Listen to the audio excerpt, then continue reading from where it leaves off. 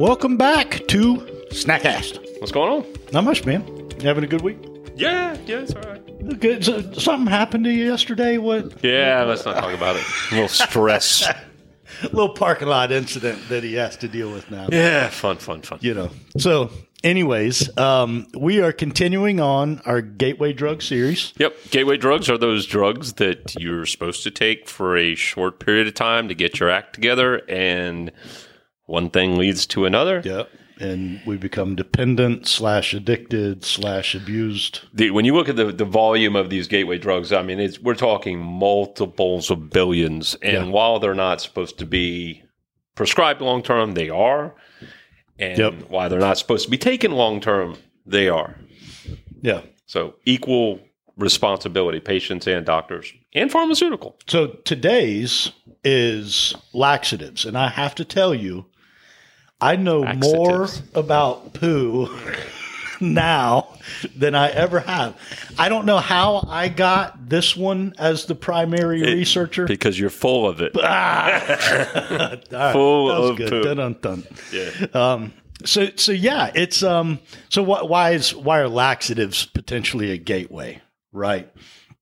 If you're not having proper bowel movements, proper cycling of the stuff, you can probably point to a poor diet, very much a fast food diet. You could point to, I'll say exercise, but it's almost like mobility, just general movement, especially in old age. People become very immobile, and that's not good for the cycling. It amazes me what we don't know about the GI tract.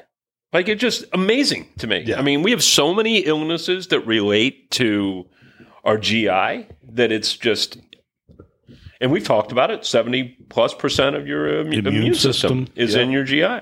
Yep. A lot of your mood hormones are generated in the gut. Yeah. I mean, I know we're talking about poo, but I mean, what can you learn about looking at your poop? Probably quite a bit. I look at mine every time and analyze it. I'm not kidding. It's a window to the soul. Yes, it is. To let you know how your body's doing. So, all right. So let's do a quick crash course on, because laxative is really kind of a broad term. I just learned. There's multiple types. Okay. Right. Bulk forming. That is one type. And if you remember from the book, Lies My Doctor Told Me, he talked about they actually put like plant material, pulp, and that's what these are. Okay. Right?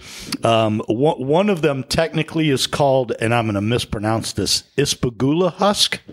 Okay. And it's literally the byproduct and husk material from these like flowering plants. They look almost like wheat, but they have little flowers at the top.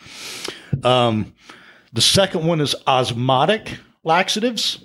It is exactly what it sounds like, osmosis. It literally pulls the water out of the body into the gut. Into the bowel sponge. Right. Stimulant laxatives. These are the ones that make the muscles gyrate, twitch, kind of helping to soften it up and make it more passable. Softener laxatives. These, they do the same as osmosis, but instead of pulling water from the body, it takes hydration water and helps it infiltrate the poo. The last is lubricant. And the most common of the lubricant would be like mineral oil. Okay. Right. Okay. You drink some mineral oil, you're off to the races. Right. Man, puns will be here all day. Right. So deep dive, like the bulk forming, that's your Metamucils, your Citracels, right? Your osmotics, that's your Dufalac, Miralax, and Go Lightly.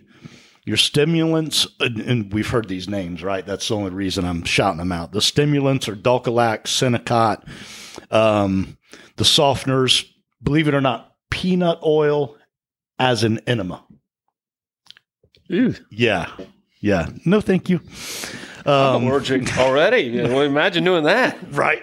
And then another one, the softeners, is, of course, X-Lax, right? We've all heard of that one. So that's your nickname, right? Mine. Listen, I analyze, I properly consume best I can, and I am very regular. I'm like a golf clock, grandfather clock in the corner, man. I can tell you when. But so, yeah, I in all fairness, I've never struggled with this, so it really was interesting to kind of learn the different types and learn how they react differently, right? But it's a early warning sign for what would be major illness, right? And I imagine if you're constipated all the time and you're popping these, it's kind of like acid reflux. You're popping Tums. If you're constipated all the time, you're popping. Well, and this is like the snowball gateway drug, right? That almost, it seems, the more you take it, the more you want to take it. Because generally speaking, I think it is fairly quickly relief, anywhere from hours to a few days. Mm-hmm.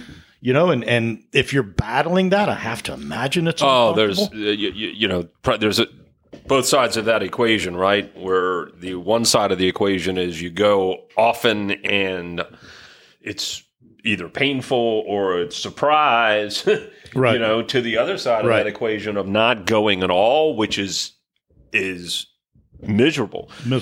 Now there are getting back to lawsuits and things, Miralax used to be the go-to for especially for pediatrics. And I think that there's tons of lawsuits with regards to Miralax. And its effect in the whole, when I read children. That one, osmotic, I was like, gosh, pulling water out of other parts of the body. Right. Your body is sustained in large part by water. And I can't imagine that internal dehydration is healthy, Right. So, I mean, we're just, like I said, we don't know so much about the GI and what's going on there. Right. I mean, I would largely imagine that we're guessing, but if you continue to take these things, you got probably absorption issues. Right. Your vitamins aren't probably being properly digested.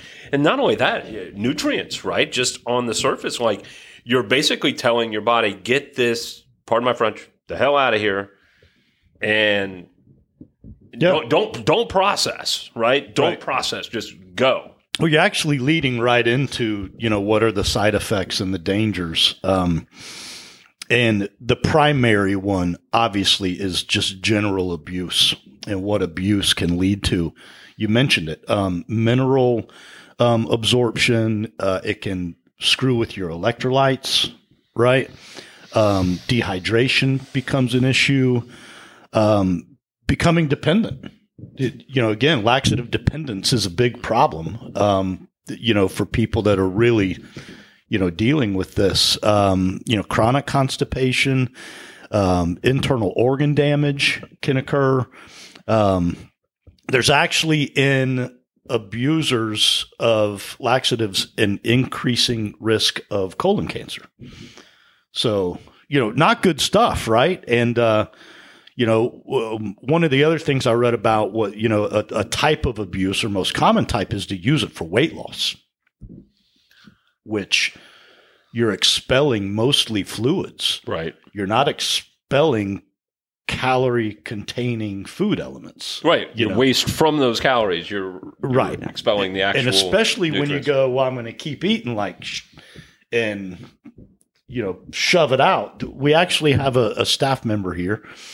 She will go nameless because it's somewhat personal, but she has a family member that is anorexic. Mm-hmm. And when this individual does choose to eat, she will often follow it with a laxative because she doesn't want it staying in her body very long. And then we get back to mental health. Correct. Right. Okay. So natural options, they are kind of what you might expect. Eat better. Eat whole foods. Seeds and nuts. Stay off very sugars. Good. I can tell you personally that pecans, dear Lord, man, they just rent space for about 30 minutes.